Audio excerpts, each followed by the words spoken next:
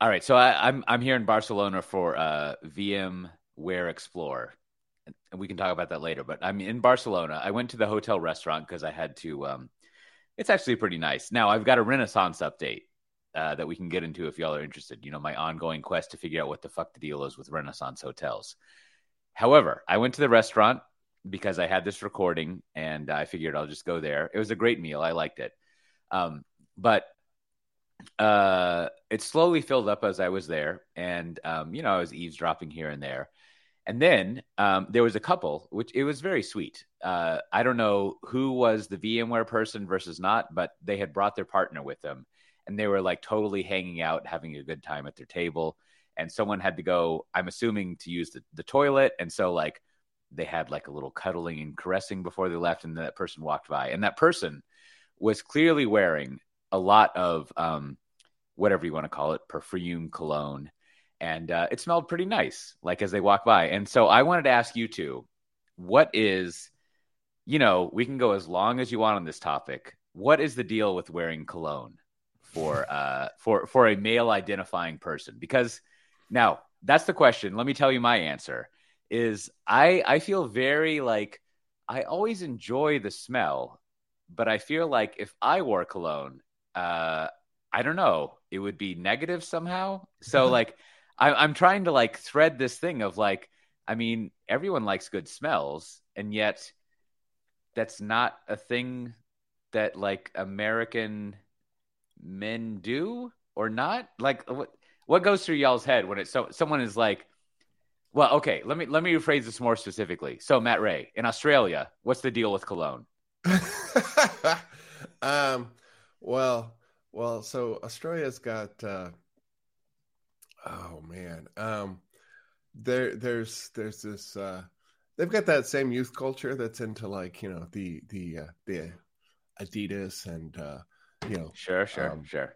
I don't know who young hooliganism, and they always smell like, is it Paco Rabanne? I don't know. There's some scent that you yeah, I like, think in the States the joke would be it's like Axe or whatever. At least that was the joke Axe 10 years spray, ago. right? Yeah, You smell them and you're like, oh yeah, the kids are going clubbing, and you smell that and you're like, sure. so that's the only one that really but stands out that I but let's smell a dismiss lot that, here. right? Like because that's almost like I mean, it's the equivalent of like you've got a really tricked out Honda Accord. Like good job, right? But like let's move on to like, so what is like the $70,000-$100,000 Mercedes that you're gonna buy? How does I this don't like know, man. represent what's going on there? What's the mature like male smell? You're asking the wrong guy. I'm the one who's like, don't you have anything unscented? So right, but I think buying all that the is the unscented answer. stuff. I think that is the answer, Kote, to Yeah. the thing. At least in, I don't know, I guess this probably does vary by region and local norms, but I feel like it is like cologne is sort of like a younger person's kind of thing. Like, the Axe body spray, like you just kind of joked about. It feels like I can't remember the name of it, but I think it wasn't Axe, but there was something else when we were kind of that age that everybody kind of wore. Teenagers, kind of maybe early college. But then there's this moment, I think, where people sort of just, it's like, no, do you have the unscented brand? I'm just looking for the unscented brand or something that has a very like just a tiny, if you will, perfume or smell to it, right? That isn't.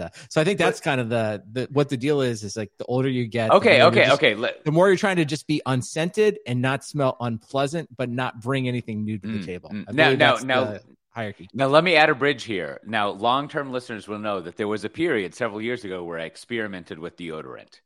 And I was equally obsessed with like the unscented deodorant, right? Because my thinking was that like, maybe I should wear deodorant. I forget how old I was at the time.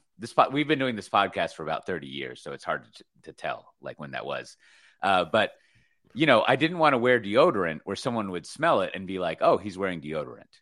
Right. So I wanted, to your point, both of y'all's point, I wanted the unscented thing. Now, I think Brandon, you have given the answer, which is that in the American mind, cologne and deodorant smell are the same thing, right? It's almost like it's like and I guess like that's what I'm sort of realizing is that like maybe in the same way, someone pointed out to me that continental Europeans here at the conference will wear like a sports jacket and a suit, but they'll wear white sneakers or tennis shoes, right? And so like that's sort of like a style choice that you have. And I almost feel like a cologne is a part of your wardrobe. It's not just an antiperspirant that has a smell like a teenager, right? Which I think is like what is filtered down to our American mercantile CVS drugstore mindset is like, this is some sort of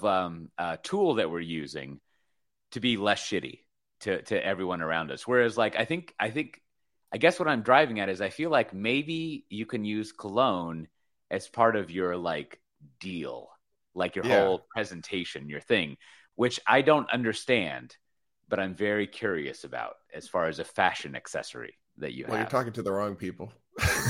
Unless Brandon's got something. No, I was just going to say, I think where you're going, Cote, is sort of like what is, I guess it is ultimately your personal style. Like, yeah, if you sort of want to, it's like, whatever. I think it is. It's like, I would just kind of lump it in with personal grooming in general. Like, yeah, like, how do you want to brush your hair? How do you want to, have a beard, trim a beard, fashion. And then, what kind of like, do you want a heavy, I don't know, I'm trying to think, a heavy odor of perfume or cologne, or do you prefer something more, subtle? No. So I don't know. It's probably like all of these things in the end, it's like, what would somebody say? Like a very secure person would be like, hey, if you feel good, that's all that matters. Right. Something like that, some kind of advice like that. If you feel good, everybody feels good. I think so. I think exactly what we have identified is I need to explore the shift between two words, the shift between odor and presence. And I think somewhere in between that understanding is the mystery of should you wear cologne or not. That's like monitoring and observability. Software Defined Talk is brought to you by Teleport. Every hack follows the same problem. First, hackers exploit a human error, like a leaked key or a secret left in code. They gain a foothold and then pivot, moving from one compromised system to the next. Sound familiar? Teleport breaks this cycle. Open source Teleport gives every engineer, every piece of hardware, every application and identity. Replacing secrets like password and keys with auto-expiring, identity-based certificates, the Teleport platform reduces the opportunity for human error, increasing productivity and revolutionizing security and compliance. Learn why the most valuable visionary businesses in the world choose Teleport at goteleport.com. And of course, we thank Teleport for sponsoring our show. All right, well, Cote, we had Matt on. He was our live correspondent from KubeCon, and I thought we'd do kind of something similar. You're over at VMware Explore EMEA. I think that's the official name. So I think, well, hold on. Since I work, I think it's EU. Oh, EU. I wrote. All right, whatever. My notes here. I don't problem. Know. I always say EMEA. So, But I thought we started because I think a lot of times like these conferences like kind of run through, kind of get some of the same feel what's going on. So I just thought I just like to start with like the vibe check, like I asked Matt the other day, sort of like, one, like sort of what's the state of the health restrictions or lack of health restrictions. And then two, like the other thing I always like, about these conferences is sort of like, are you in, is it kind of like reunion time? We haven't seen each other in a long time, or are you now settled back into like, this is just typical conference rotation. We've all seen each other and we're back to just working. What's the vibe there? All right. So I'll go in reverse order. So I think the overall vibe, whether it's colleagues or I don't know, non-colleagues, whatever that means that I meet, is it's that we haven't seen each other for a while, and it's good to get together. And I think there have been a lot of conversations and remarks about how it's really nice to just like run into people and talk with them. And on that point, so I bring that up because I've been thinking over the past couple of days that I think the whole remote versus in-office conversation is missing an important qualifier, if you will. I think that all of this kind of ad hoc collaboration and business value creation that you should go to the office people are concerned about doesn't necessarily happen like when you're in the office. It happens when you like create this time where you don't have anything else going on and you just kind of like hang out with people while you're waiting for meetings to happen. Right. And so it's not like all like I've done a lot of, well, for whatever the fuck it is I do, a lot of work, so to speak, over the past couple of days with just like I'm hanging out somewhere with a colleague waiting for a meeting to happen, or after the meeting, we're just like getting a sandwich and you just talk with them. Right. And so there's a lot of like thinking and like scheming and actual sort of like, again, work in my category of work that we've done. But it's not because we were like in an office together. It's because we were in this like void of nothing happening. And so therefore we filled it with time talking with each other, which if I were to say, well, everyone needs to return to the office because they need the void of nothing happening, right? That would not sound like a good HBR article by someone who wanted you to go back to work. But I think there is like a good, and, you know, any sort of like creative artist person will basically say like, yeah, you need to like spend a lot of time doing nothing so you can work really hard doing something. And I think that's the kind of thing that you encounter at in-person conferences is like people are just like sitting there and you go talk with them and hang out and you do stuff, which I don't really think that doesn't happen when you're in the office, like in person. Yeah. At all, right? Those are two totally separate different things. So I think right? you're kind of making some kind of argument for like the scarcity of it, right? The fact that it's somewhat special, it doesn't happen all the time. And then therefore when you kind of get together, it's almost like the fact that you're together is a reason to like go out and spend some more time and do things together. Whereas maybe if you're in an office every single day, you could go to lunch or you could grab a break, but you know, because you're there every day, you never do it, right? It's kind of the thing, like you're like, oh god, there's that fucker coming down the hall. I'm gonna go the other direction. And you're just like, I want to get out of here, and you're probably pulled by like some home commitments or outside work commitments, and you're like, I got to get out of here. Whereas you're at the conference, like, no, I'm going to spend 3 days doing it. So I agree. I mean, I think that's part of like, as you said at the beginning of this, like out of that whole thing, that whole discussion around like, you can still like, even if you're not in the office together, it doesn't mean you can't come together at some interval and then take advantage of doing stuff at, you know what I mean? It's like almost be focused and then leave. So it is. I do think these conferences, I mean, all my experience with conferences are always playing multiple roles. There's the stated purpose is to like go sell more to your customers, but at the same time too, it's always like conference, great time to meet with partners, great time to meet with the team, great time to do some team bonding, great time. Too, it's like the boondoggle, we kind of make fun of it, but sometimes it's just nice to have fun, like be out with these people. I guess that sort of falls under team bonding. It's like, that's okay too. It's like the fact that you're having fun at the conference, like nobody has to apologize. It's like, I think, I mean, a few things like the corporate boondoggle is actually highly productive. Right. Like if you do a boondoggle right, it's great for productivity and EBITDA and everything. It's an offsite. Yeah. Yeah. And then, I mean, and it's also good that you raise, like you brought up the whole ecosystem angle of like, there's also partners and all these other people who come to a gigantic industry conference. Right. And, like you never really get the chance to talk with them at all. And so, so that aspect, as far as like being in person and re-meeting people, like it is, I don't know, it's almost an excuse to do good work. Yeah. Right. No. Like that's a lot of like what successful big company bureaucracy is about, is like intentionally coming up with that excuse to like do something. Right. And so you get that with the conference. So your second thing is, as far as like the COVID stuff, I was talking with one of my friends who, from Austin, who's here, and like, I don't think Europe remembers that COVID happened.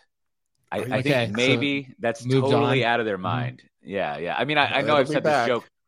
Yeah. I mean, I know I've said this joke on the podcast before or here before, but like, if you see someone in Europe wearing a mask, they're an American. That's kind of like the wow. They're like the 3% of Americans.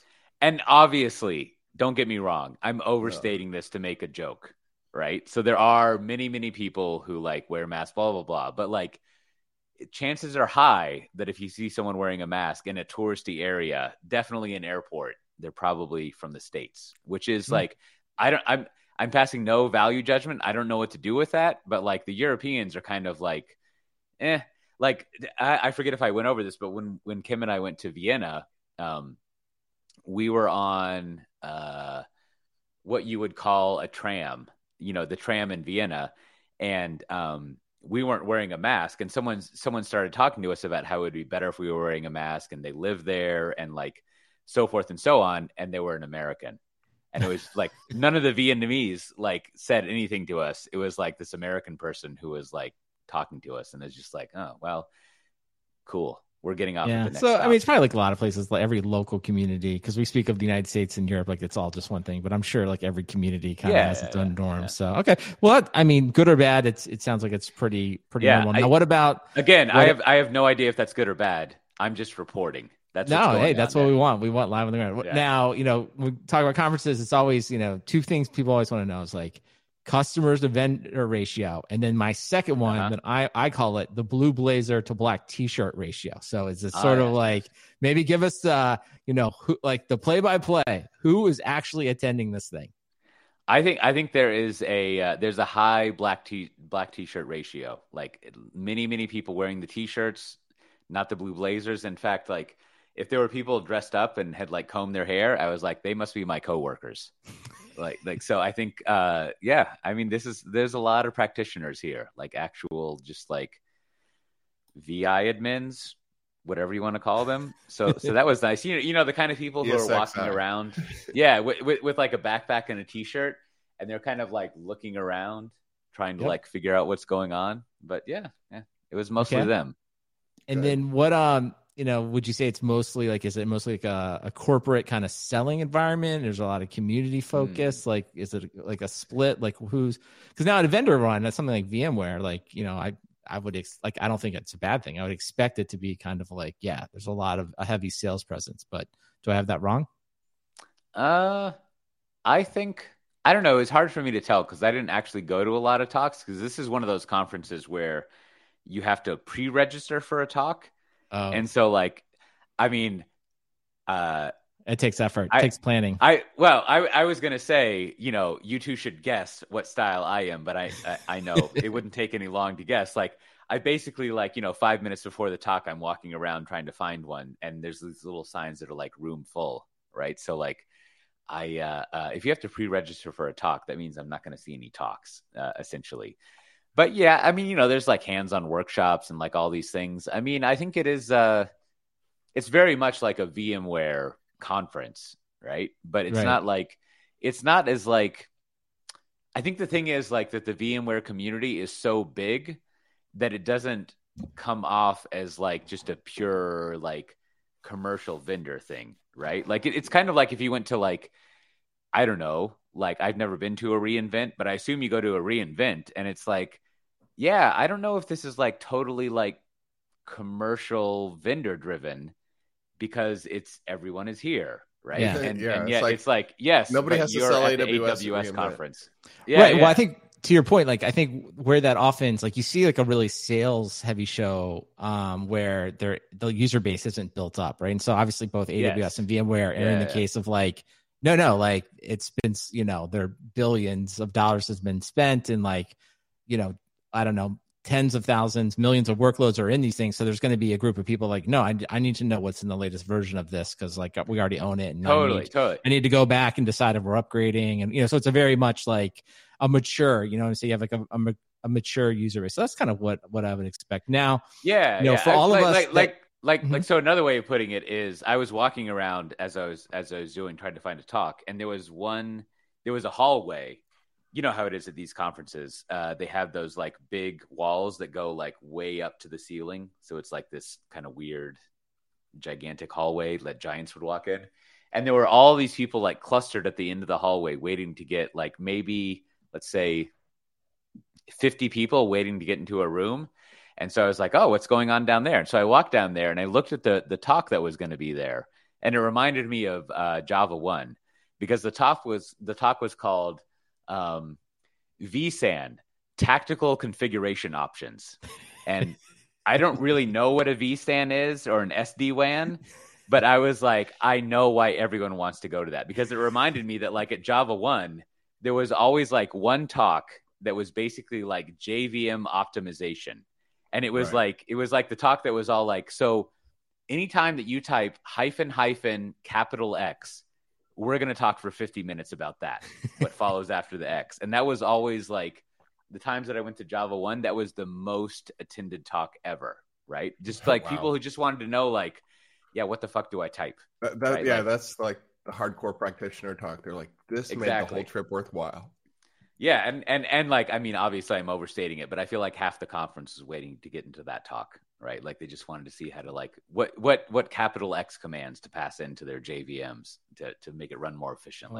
I like it. Now, what about, this is gonna be my new conference go-to question. So this, it's gonna be impossible, Kate. So I'm gonna ask you first. It's like, for all of us that didn't watch the keynote or we're not actually at the show, can you just like, because I do think a lot of times these shows come down to like here's the one overarching thing the company, the keynoter, the industry is trying to get across. Like, so like what, if you were just to summarize that in, I don't know, a short summary, like what's the one takeaway that your VMware executives will want us all to know?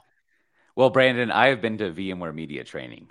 So, okay. Okay. Hold on. Get the hands out. Yeah. Put the hands out looking at me and then, make eye contact. And then, all right, now line it up. Now knock it down. Give me the, give me the pitch.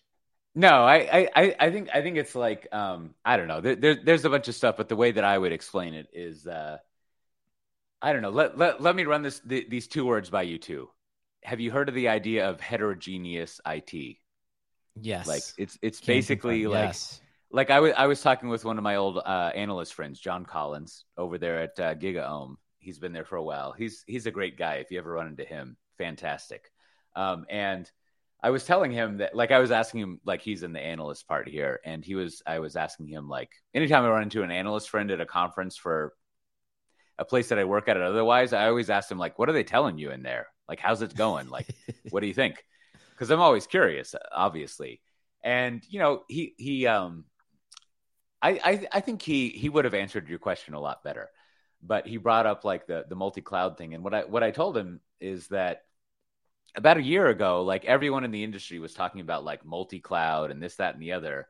And I was trying to figure out what I thought that meant. And then I realized like, I worked at BMC Software and we used to call that heterogeneous IT. And that's pretty much what it is. It's just like, or as I said to John, like, I don't know, computers. Right? It's just like you got computers, they run stuff, and like you always need to find the logs, and that's kind of it. Like it's just like let's find the logs. Where are they? Right? And so you always need that. I don't think anyone says systems management anymore, but I don't know. You need that layer, and that's the deal. And there's a bunch of other shit on top of it as well, but.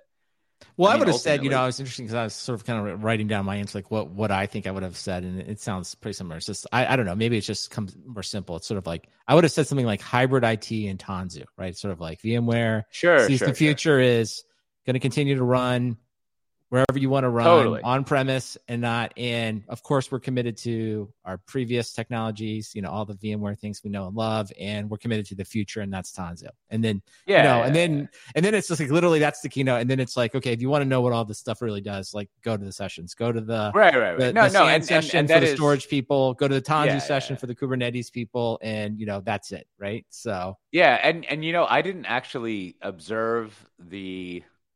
Let's say the late 2000s when virtualization was on the rise, but I imagine there was a similar conversation there of you've got to move from like physical infrastructure to virtual infrastructure, and by the way, someone's actually going to want to like run some stuff on top of that, like the application part, right? So yeah, I mean, of course, there's like application talk, but like with the VMware Explore crowd, most people are operations people. So you allude to and talk about the application layer, right? But it's a different crowd if you want to talk about more developer centric stuff and applications and stuff. But it's definitely laced in there. But like, I think ultimately, like, it's like the message that all companies like VMware have. It's just like, yeah, you have computers everywhere doing all the things. We can help you manage it. You would like to manage it.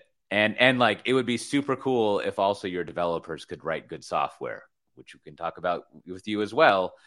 But for the people in the room here, you got to make sure that like all the little like lights are green. That's kind of what you want. and some are going to be yellow, some are going to be green, and that's fine. And once more are green than yellow, maybe you could go talk to the developers and help them out and figure out what's going on there. I like it. All right. Well, let's get to the fun stuff then. All right. What about, give me a sense of the show floor. And more importantly, did you identify any best swag of the show? So the best swag was not swag. However, so I was hanging out with my old friend Phil Fritz at IBM over there in Austin. And we tested out a rumor that I heard. So I had breakfast with some British colleagues, or English. I never know if you're supposed to say British or English. No one needs to send me an email. It's fine. I'll survive. But I heard from one of my English colleagues that Lenovo had a beer tap.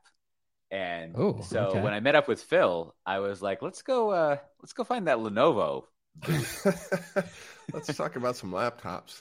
And so, we peripateticked over there, and then we found that indeed the Lenovo people had a beer tap, and they of course they scanned our badge, totally fine, and they gave us what I would call a Dimmy European beer. So they gave us smaller than small. It's business hours, right?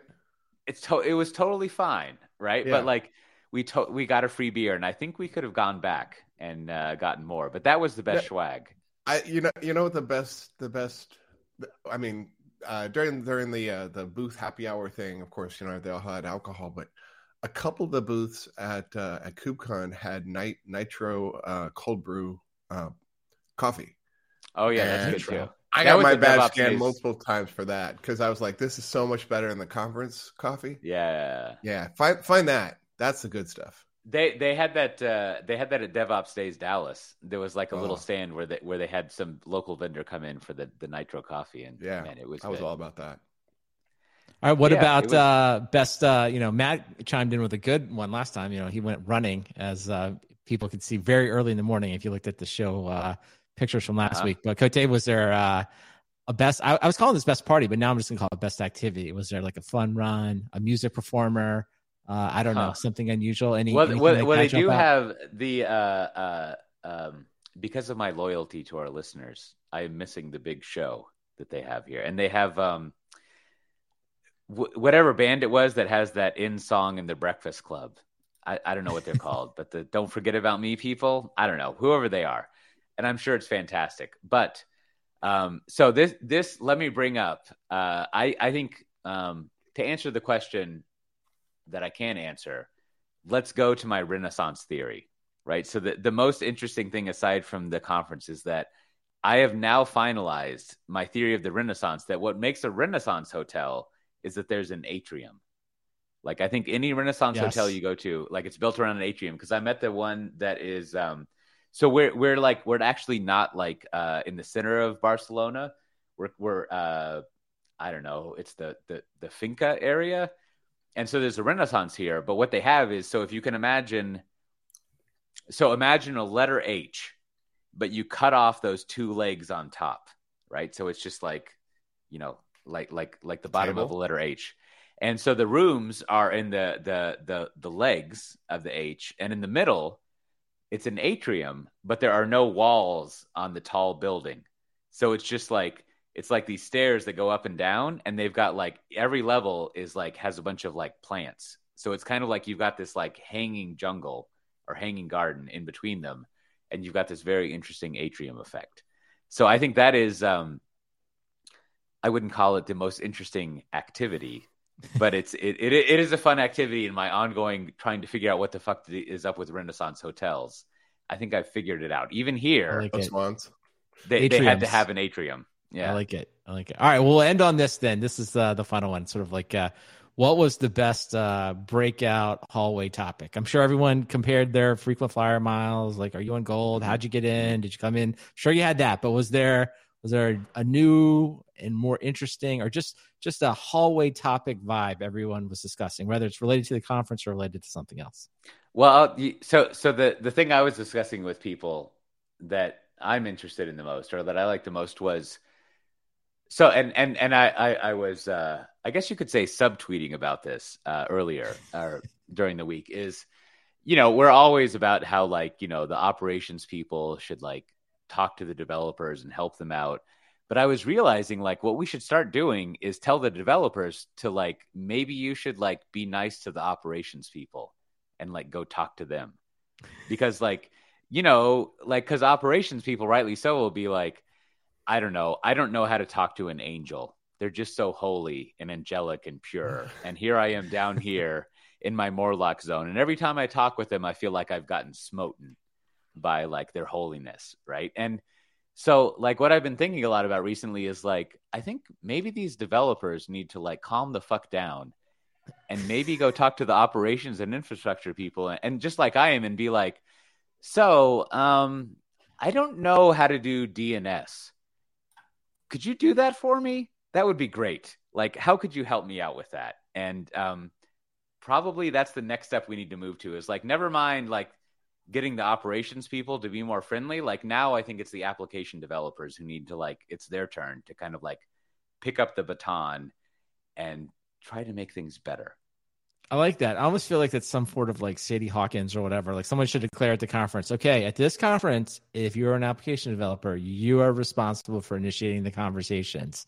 And then in the next one, you can flip it, be like, all right, operations people, it is now your turn, right? So it would just be some type of forced team activities, just making each group, take the lead on interacting with the other group. Right. I feel like maybe no one has taken the collective application developer and said like, hey, can you come over here? And, you give them, of course, you're going to have to give them like some kombucha or whatever and be like, hey, go to the Lenovo booth. Right. Like let's have a beer. Let's have a kombucha. Like that organic hamon is fantastic. You sit them down, you talk with them, and then you want to be like, so we brought you here because you're the problem. And like we've all been sort of like, we've all been working for 20 or 30 years to like work on things and make it better and help you out. We don't use INI files anymore. Like we move beyond that. We got PowerShell. We've got YAML and Kubernetes. And now we kind of feel like it's your turn, right? Like you need to work on how you integrate with the rest of us and kind of make things work out.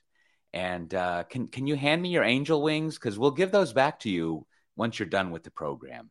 And, then maybe we can all evolve as sort of like an IT industry.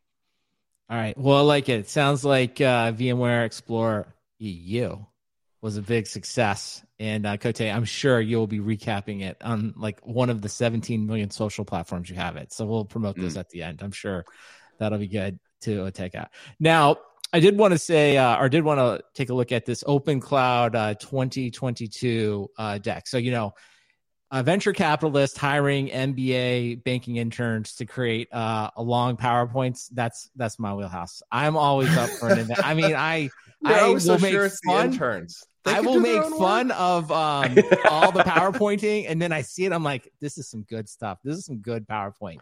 So the people at Battery Ventures, they put out this, I guess they call it the Open Cloud 2022 report. I think we probably did cover the one last year and years before, but it doesn't matter. I like it. We're back again. So the slides that I want to draw our attention to, because it is like, I don't know, it's like 40 slides. So we can't go through them all in detail. But I thought slide 12, I'm just going to say like, this isn't necessarily anything new, but I just love the way they presented this. This is why you go to Harvard and Princeton to learn how to format and make everything look this way. They have a very beautiful slide showing you essentially the annualized cloud revenue for Azure, AWS, and Google Cloud, and then give you an implied multiple. They give you, it's just perfect. I'm like, this should just be a website. They should just create this. And I want to see this like every 90 days. I want this to be published and sent to me, and I'm sure they'll be able to do it. But not a lot to say there. I think the only thing, I guess the parts that maybe are interesting that jump out is the implied valuation. So they have all attempted to essentially, if you were just to value that business, we'll start with AWS on its own, what do they think it will be worth, right? So for AWS, they value it at $632 billion. So it's quite significant. For Azure, it's $414 billion. And for Google Cloud, it's $200 billion. So you can it's like putting aside that like all valuations are wrong to some degree, it's like they've done the work, they figured it out. And I think it's an interesting way to kind of, what percent does that equate to? So the one that jumps out is AWS. So if we were to say, what percent of the value does that make up of all of Amazon? That would be 48%. Azure, what percent does it make up of Microsoft's valuations? 23%.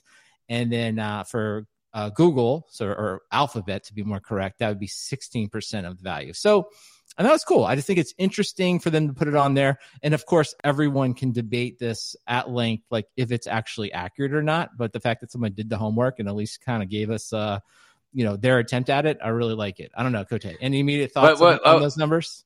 So I just have a few questions. So what does implied cloud valuation mean?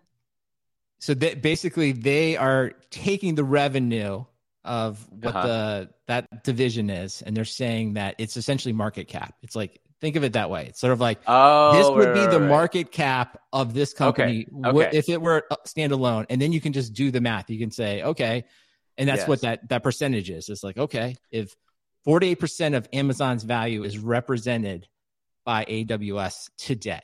Right. Yes. Now, of course, and we would say the margin. And so the margin, that's the last number they give you, is for AWS is 29%. So you can always debate this stuff, but I like the fact they laid it all out. I see. They're probably using what most people consider pretty traditional valuation metrics, and like everyone could argue about the model. But I like it. I just like the fact that they have it all written out. This is like, it's well done. Good job, Battery Ventures people. I really enjoy that slide. So I enjoyed looking through these slides, and it's funny you should pick this slide. This is the slide that I came to, and I was like, whoa, I'm lost.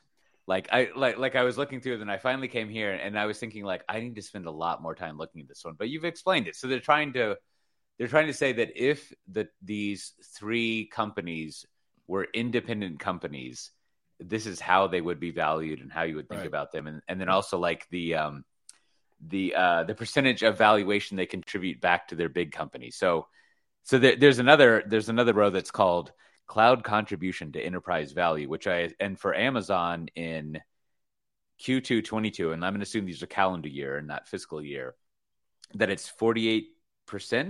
Yeah. Does that mean that's 48? Yeah, so they're providing 48% of the value market cap to say like, Amazon? Of the market cap. To Amazon, the parent company.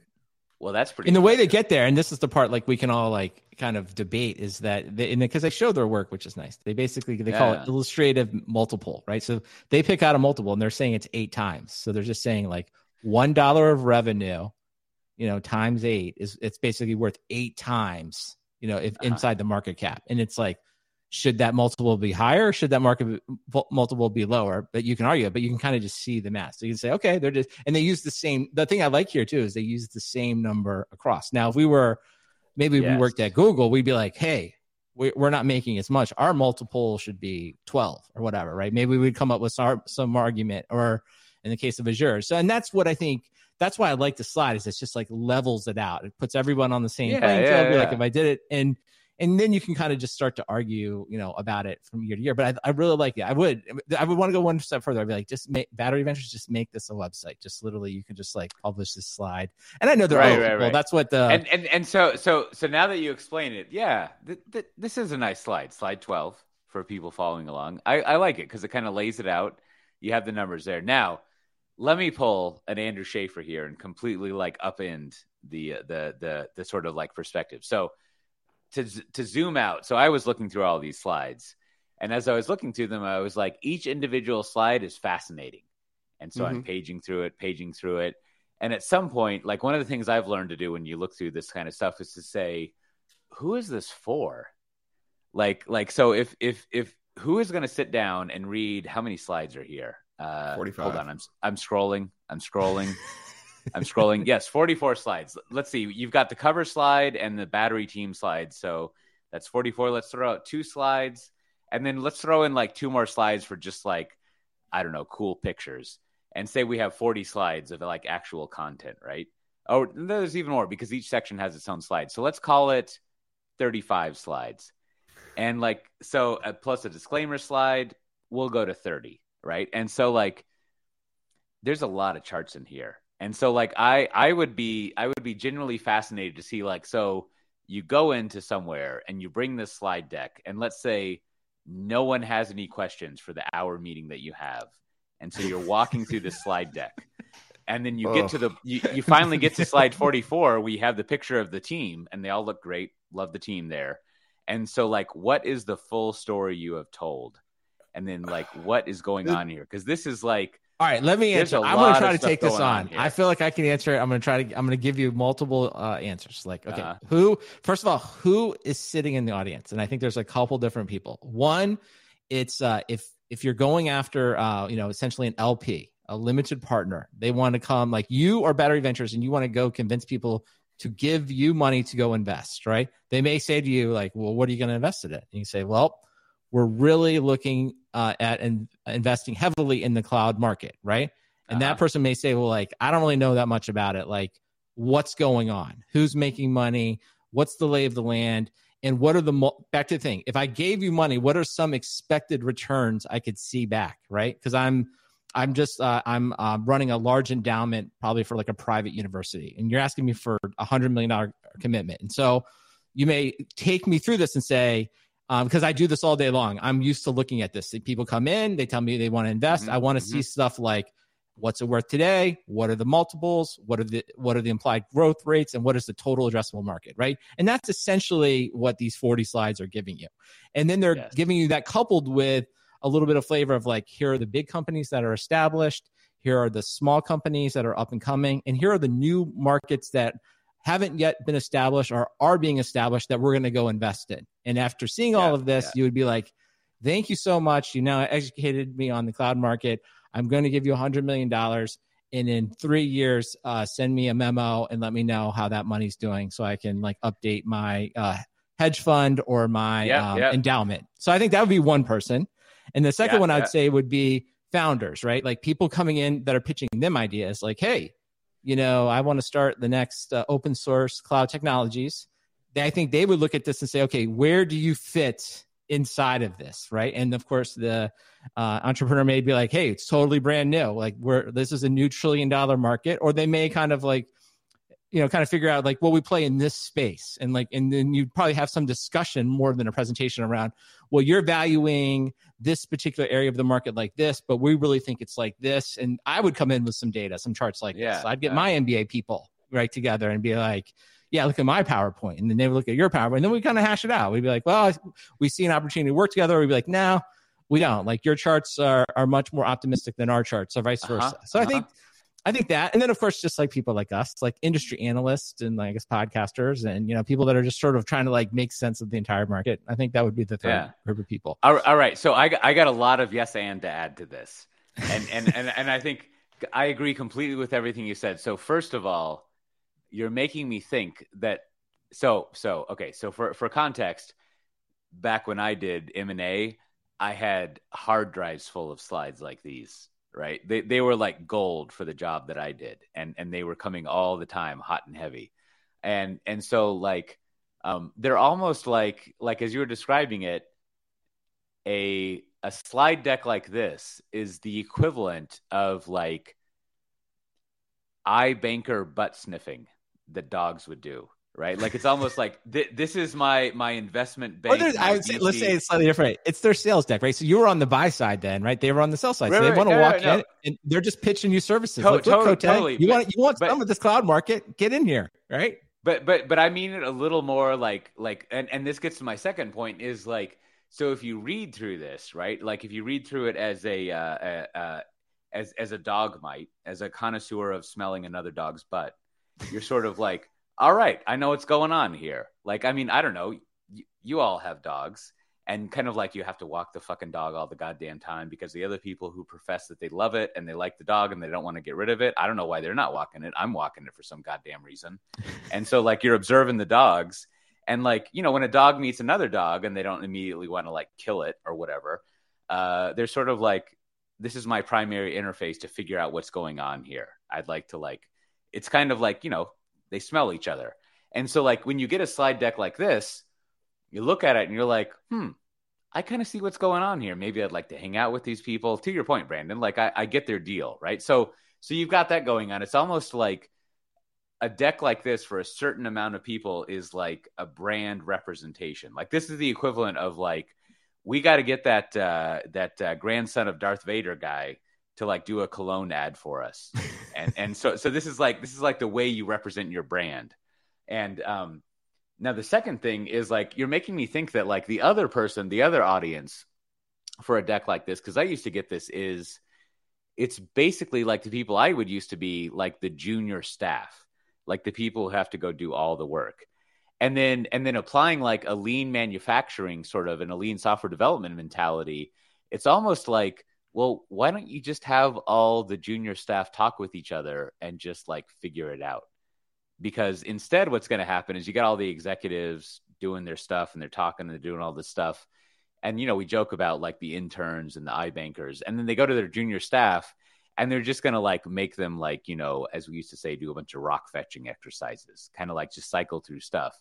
And then they're going to send it back over to the executives on the other side of the table who are going to do the same thing. And it's kind of like, well, why don't you just get the junior staff together and have them sort it out? And then you'll be done. Like it'll save everyone a lot of time because they're the ones making the slides and lining things up. And just in the same way that in lean manufacturing, they're like, why don't you move the decisions as close to the line as possible? Like the people actually doing the work, they might have a lot of insight into like the macros they use in Excel and how they're making the charts. So maybe they should just talk with each other. Right. And to that end, I think the presentation is kind of broken up into that, right? So the first part is sort of the overview, but then if you will, getting the people back together, that's really about, okay, have the people get back together and they can go through the operational best practices for open cloud companies, right? And in there, like we won't go in detail, but it's just sort of like, they have a bunch of standard stuff. Like here's how you do product-led growth. Here's how you do product-assisted growth. Here's how you do sales influence growth. Okay, here's how you go a cloud native demand funnel. Here's a legacy demand funnel. So they would just kind of go through because someone's going to go through and be like, okay, are you doing all of this? What are you doing? What are you not doing? And then they have some slides in there like, okay, what are your conversion rates of your qualified leads? So this would all just be like, you know, either if you're trying to raise money from Battery, like they're going to want to know the answers to all these questions, right? Or they're going to at least tell you like, for the first board meeting, we want to see all of this, right? And so this is the details that the VP of marketing or the demand generation person will have to sit down, and the sales team, right, have to sit down and work out all of their answers to these questions. And tell me if I'm wrong here, but like in reading through that section of it, like I feel like over the past couple of years, my theory is that whenever you see a presentation like this from VCs and it's like operational implications, all they're saying is, what is the ratio between R&D, sales, and marketing? Mm-hmm. And like that's almost like that's the slide I kept looking for, is like, so in this phase of the market, like how should I be spending money, right? Because there's kind of like, and it makes sense, like if you are an investor or what do they call them, a limited partner, right? Like the only control you have is basically like allocation of money in those three buckets. I mean, I guess you have like what do they call it, HR and finance and all those things, but SG&A, but never mind that. But like, it's basically just like, how do we allocate money to these three functions throughout the life of a startup? And that's what I kept flipping through to find out, is like, so do you want me to hire more developers or hire more salespeople? Or well, I think what they're showing here, like which one do I spend more money on? I think they're giving you sort of like, here are the models for them. This is the way they're going to say it. They're going to say like, here are the models that we've seen work, right? And so we would like to know which of these models and how you're doing it. And then to answer the questions for the boardroom, when they actually do it, they'll say, now go to the KPI section, right? And says, okay, when you present, whatever model you picked, right, we're now going to then measure you against these KPIs that are listed here. So you know you're doing a good job if you could say like, I did product-led growth and I'm getting, because they have the KPIs. I love this. Oh, I like best, that. better, good, right? Which is like, good, of course, means failing. Better means now, hold on, Brandon. Which slide are you looking at here? Well, this is the whole section that's building a lasting public company, and it's like the revenue growth levels, revenue growth and percentages, right? So they kind of give you the answer, and this would be good. Because like the market. So think about it, right? If we think about like consuming a deck, the marketing team, demand generation, sales teams kind of come up with all the go-to-market models. They figure out which of those things they're doing. Now the CFO or the financial professional for the company then says, okay, give me all the results and I have to like turn our statement and create some slides to show that, yeah, we're doing all this. Like the rule of 40 measures efficiency. Like we're doing this. We're investing a certain amount of money in our, to your original question, into development, and that's turning into a certain amount of dollars. And that's on par with this. And we want to be in either the green or the blue category, which is best and better. And then, of course, I feel like green would be the best, right? You really want to be green growing to blue. Of course, good. And of course, like they're selling themselves. So really what they want to write is cross out good and write bad and then turn it red, but they use good and orange, right? So it's just like, it's all code, right? So it's like, yeah, if you're in the good, you're done. You're like, you're not, you're going to have a lot of people all over you. So, so there's lots of stuff in here. And I guess maybe the last slide we can talk about, and we can, is just because, I love, there's nothing I love more than an early innings slide, right? When someone says it's early innings of cloud and then like wants to tell us what it is. So this is slide 13. I'll try to put these in as show art so people can kind of follow along. So in their case though, and it says, quote, we're in the early innings of cloud adoption, end quote. Just the most perfect, you use the metaphor, I can't get enough of this. So what they have said here is, I'm going to summarize it all down. It says that the overall infrastructure market is $919 billion. And they think that today in 2022, cloud spend represents about 25% of it. So this is new. Like Cote, we've been tracking this. Like 2 years ago it was 5%. This year we've heard 10%. Now this slide dares to go at 25%. And it goes... Well, let me add, what I think has happened is in the past 2 months, the growth rate is amazing. The shit has doubled. That's not what the stock market says. Something has happened in the last 2 hours. Now, of course, they would like the defensible part is like I said, well, we're only looking at infrastructure spend, right? Because like when you're like AWS Azure, like you just like you leave it undefined, like what you're talking about. You're like growth is uncapped, but you're not even sure what you just find. So they, to their credit, they put a number on. They said 919. So, but I think we can just make it $1 trillion. I'm going to round up to $1 trillion. Be like, okay, it's $1 trillion. We think we're at 250 billion, and we're at 25% of the way there to getting everything. And they've got a bunch of charts on here that kind of like show you where the spend is. That is interesting. But I just think it is interesting. It's like, okay, Battery Ventures, they're out there 25%. That's the highest I've seen it. The highest statistic someone has put out there. And I do think, even though it says just IT infrastructure, I still think it's sort of it feels more real to me than the other stuff. Maybe because they just have lots of fancy charts that go with it. But I'm like, okay, I feel like it feels closer to reality than like the unbounded market caps that I'm sure we're going to hear about at AWS reInvent that's coming up. Yeah. I think in summary, fantastic deck. The team that worked on this I think someone said the word art. This is a piece of art, right? I think it's fantastic. I went through, I did like the fonts, everything's really consistent. I could only really find one place where I thought maybe they didn't like do some of the nice a line across a horizontal line. That's okay. We'll forgive it. I can only find one error in it. And the best thing is this is the template. So in 9 months they start working on the refresh and it's easy to do, So just keep iterating over perfection. Oh my! Well, you're giving me you're giving me memories, Matt Ray. Like the team that worked on this, I guarantee you, they spent like 2 to 4 hours on that conversation. They were like, "Dude," and like, "What if we make a template of this?" But that's the thing. Next year, let's save the spreadsheet, and all we have to do is we've just got to upload the CSV to the Excel spreadsheet. And then you push the button and boom, new slides if it's consistent.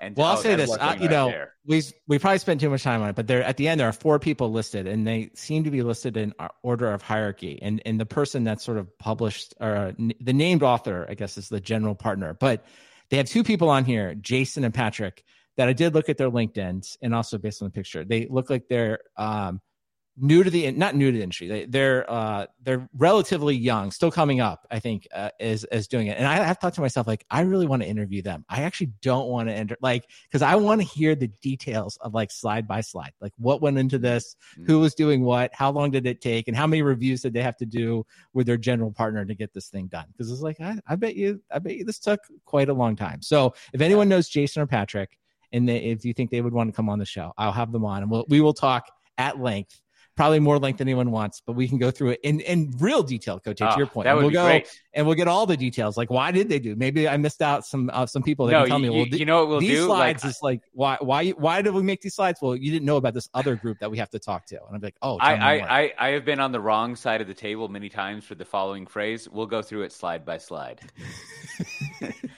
I mean, I think this is here in Barcelona. You know what this is in our domain of like iBanker investment decks.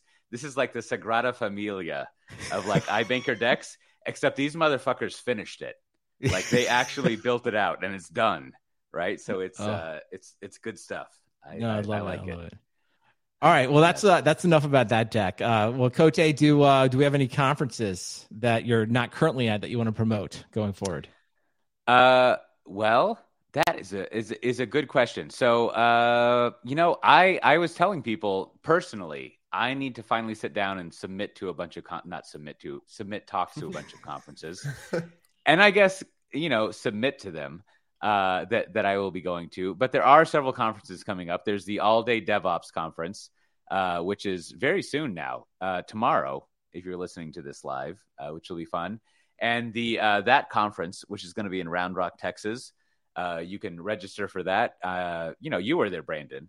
It seemed like a great conference. It's going to be January 15th and 18th of 2023. That's next year, right? Correct. Did I get that right? Correct. Okay. Yeah. Mm-hmm. And when you register for it, which you totally should, you can use the code SDT for 5% off, which will buy you a lot of tacos, the savings that you had there.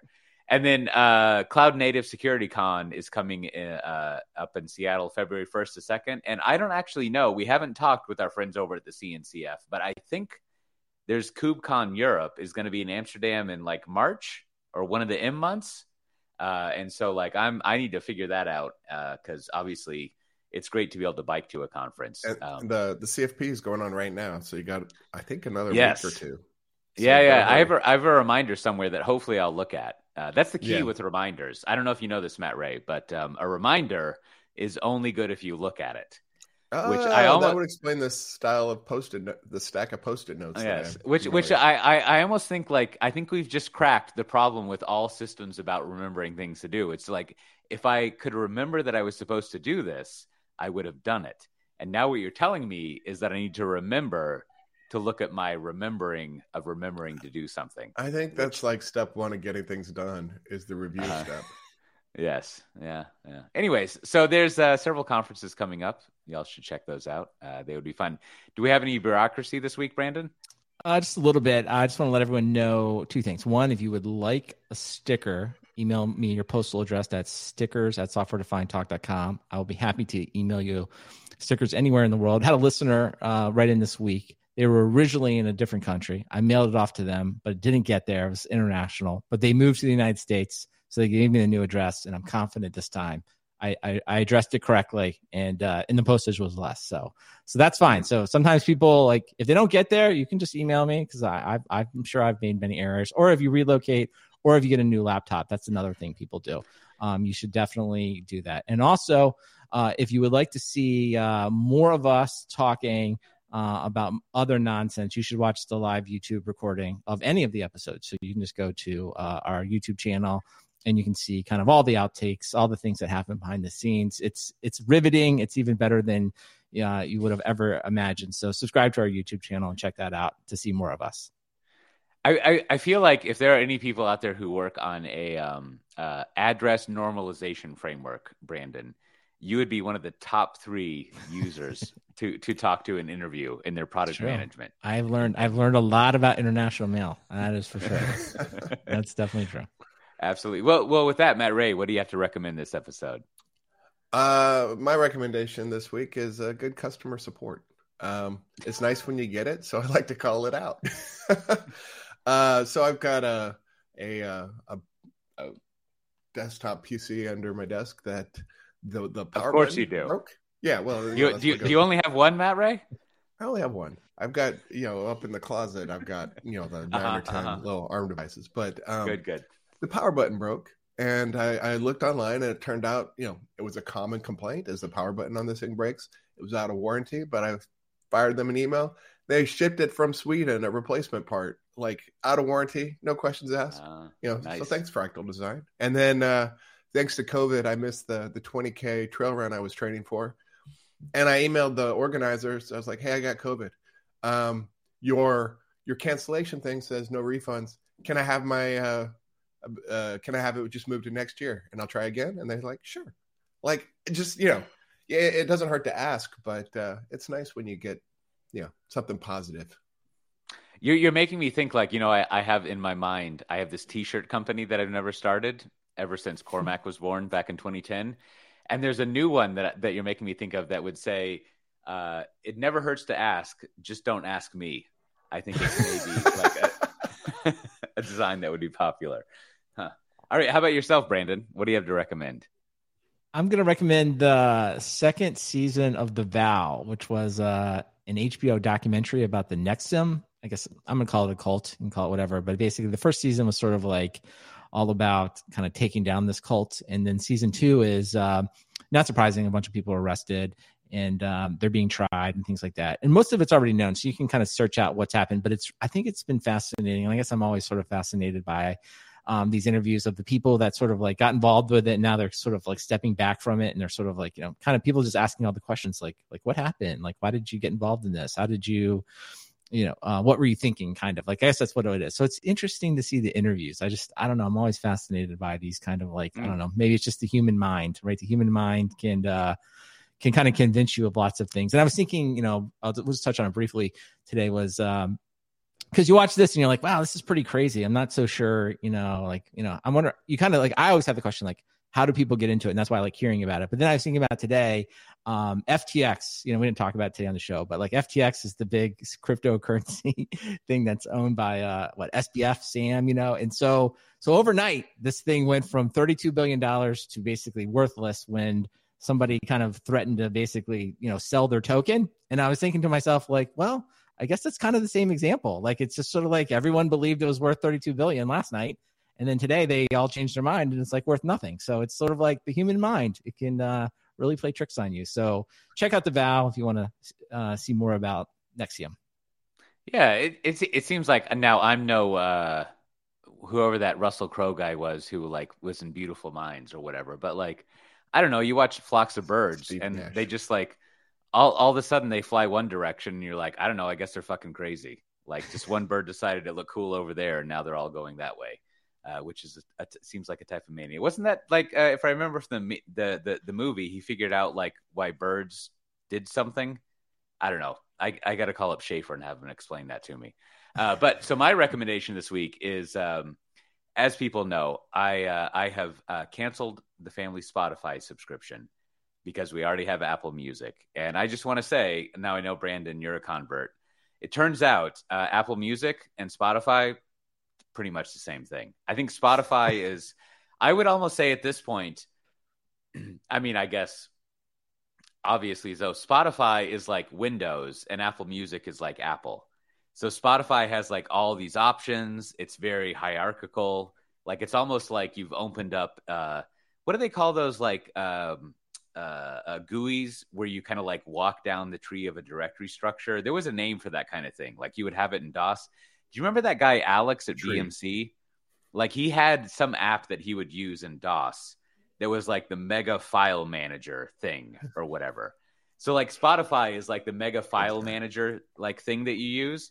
Whereas Apple Music is kind of like the OS thing where it's just sort of like in a very annoying way. It's like, God damn it. I know there's a hierarchy here that I would like to walk, but you just will not show it to me. Give me a hierarchy. Anyways, I've been using Apple Music. So I was listening to, yeah, and it's great. But I was listening to on the, I think maybe it's the first full album from Outkast, the Atlians album. And there's a song on there that I like a lot called Wheels of Steel. And I've listened to it so many times over the past 15 years, but I listened to it finally in Apple Music. And I don't know what version they have there, but it's got like a whole bunch of different stuff in the background. So if you know that song really well, you'll listen to it and you're just like, oh, I just heard someone breathe, or I just heard like someone say this that I've never heard before. It's kind of like, if you listen to like some sort of classical music recording, like, when the violinist is going to like take a breath, like you hear all that stuff, and like I don't know, it comes out a lot more than any version that Do I've. you think like maybe Spotify? I don't know. It seems like Spotify seems to have more of the remixes and extended versions. And is Apple like the more basic stuff, or am I just projecting? I have no idea, but whatever it is, like it's like I mean I almost want I don't I'm not an audiophile, but I almost want to say that it's like higher quality, so it has more stuff. I don't know. I don't know what it is, but like I'm looking forward to sounds getting rid different. of Spotify now. So you got me thinking. Yeah, I don't know. yeah. Listen, Anyways. I'm a devout Apple Music, but I don't know. We have some music people in the chat. Maybe they'll give us advice. But I don't know. I think like if real serious music fans always tend to explain to me why Spotify is better, and I agree with them and keep using Apple Music. So I don't know, take that for what it's worth. I got a Spotify family plan for the family, not for me. So I'm like, if I could just move them to Apple, because I'm already paying for storage now. Default's lifestyle got me over the Matt burn. Ray, this is what I'm saying. You can pay Apple like $30 a month and have all of that taken care of, and then you can cancel your That's a lot. Spotify family thing.